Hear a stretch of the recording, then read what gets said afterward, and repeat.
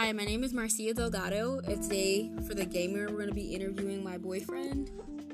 Hello, my name is Jonathan Riley, and I am 21 years old. Okay, so let's start with the first questions. So, what are some of your habits? Well, I do work full-time, and I also go to school full-time, so that takes a majority of my time. But with my free time, I usually play video games for, whatever amount of time I can get, because I actually do enjoy playing video games. Okay, so any free time, you just pretty much do that. Alright, so for the next question, I'm basically just going to ask, what are your preferred games? Like, what games do you, prefer out of all the other games? My preferred game is a roguelike permadeath game where it's all about luck, and luck is a big factor to the game, but there's skill to be learned throughout playing the game, but luck is a big factor, and luck complements your skill a lot in those type of games. So that would be my favorite type of game, and are preferred. Okay, kind of cool. So what is your style of play, or what type of animation do you like, or the style of the games? I like to play very aggressive type games that are fast paced, and every millisecond counts, and in these games you have to have really fast reaction time, and gamers on average have the highest reaction time of anybody, just because the games we play, if you play games like this, you have to have fast reaction time in order to react to the stuff that can happen in a split second. Okay. So I prefer fast-paced style games. Okay. So what are also some of the game preferences?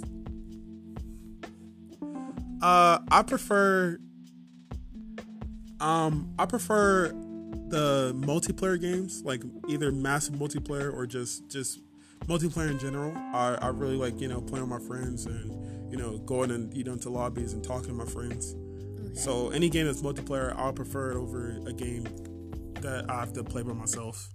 Okay, so do you play any games by yourself, or do you just steer clear from that?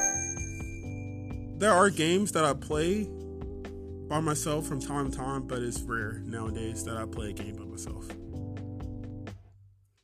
Okay, so this is a little bit of a longer question. You can think about it.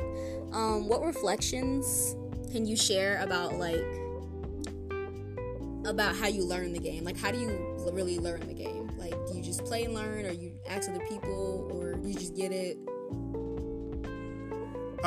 So if we're talking about learning within the game, usually depending on the game, it might take time to learn, but throughout your time of playing game, you will notice that games have distinct patterns. Some things just aren't, they're always the same. They might be in different forms, but some things just always the same. So the more you play video games, the more you're going to be accustomed to these set things that are kind of consistent throughout any game that you play. Mm-hmm. Thus making the game easier regardless of if you've never played it, if you've ever played it or haven't played before, or if it's a new genre to you, you've never played this genre, but the genre, the genre still is going to have the consistencies that all games have, and therefore it'll allow you to be decent at it even if you just started it. Okay, so I know you said you like to choose games that have to deal with luck. Why do you choose those certain type of games? I enjoy those games just because it makes it adds in a new part that is kind of reminiscent of real life, where you can get lucky, you can get unlucky. Playing a lottery is luck. If you play a lottery, you're just banking on luck. If you gamble and stuff, that's luck. And in video games, they have those same aspects of you're pretty much gambling for a good outcome. And most time the outcomes are usually you're almost always gonna get the outcome eventually, but you might have to do multiple runs of the game. Let's say, and for example, the game that I was talking about that was permadeath.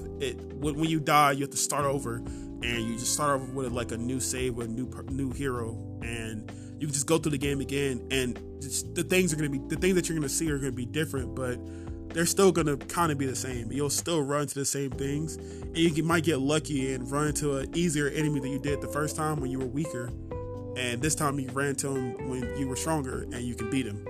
When the previous time you were just too weak to beat him and you just lost, and that's why you died in the previous time.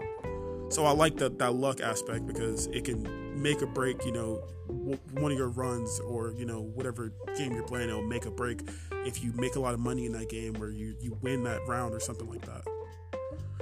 Okay, that makes perfectly good sense. So on the next question, I guess it adds on to the last one. Why are those games so compelling for you to play? They're compelling for the reason I kind of already stated is that, it's luck to it. Like when you win, it's like you'll get that thrill of like, yes, I got really lucky there and I actually made it. And on top of me being lucky, I'll also play well. So like that all the cards just fell in the line. Like everything just came together.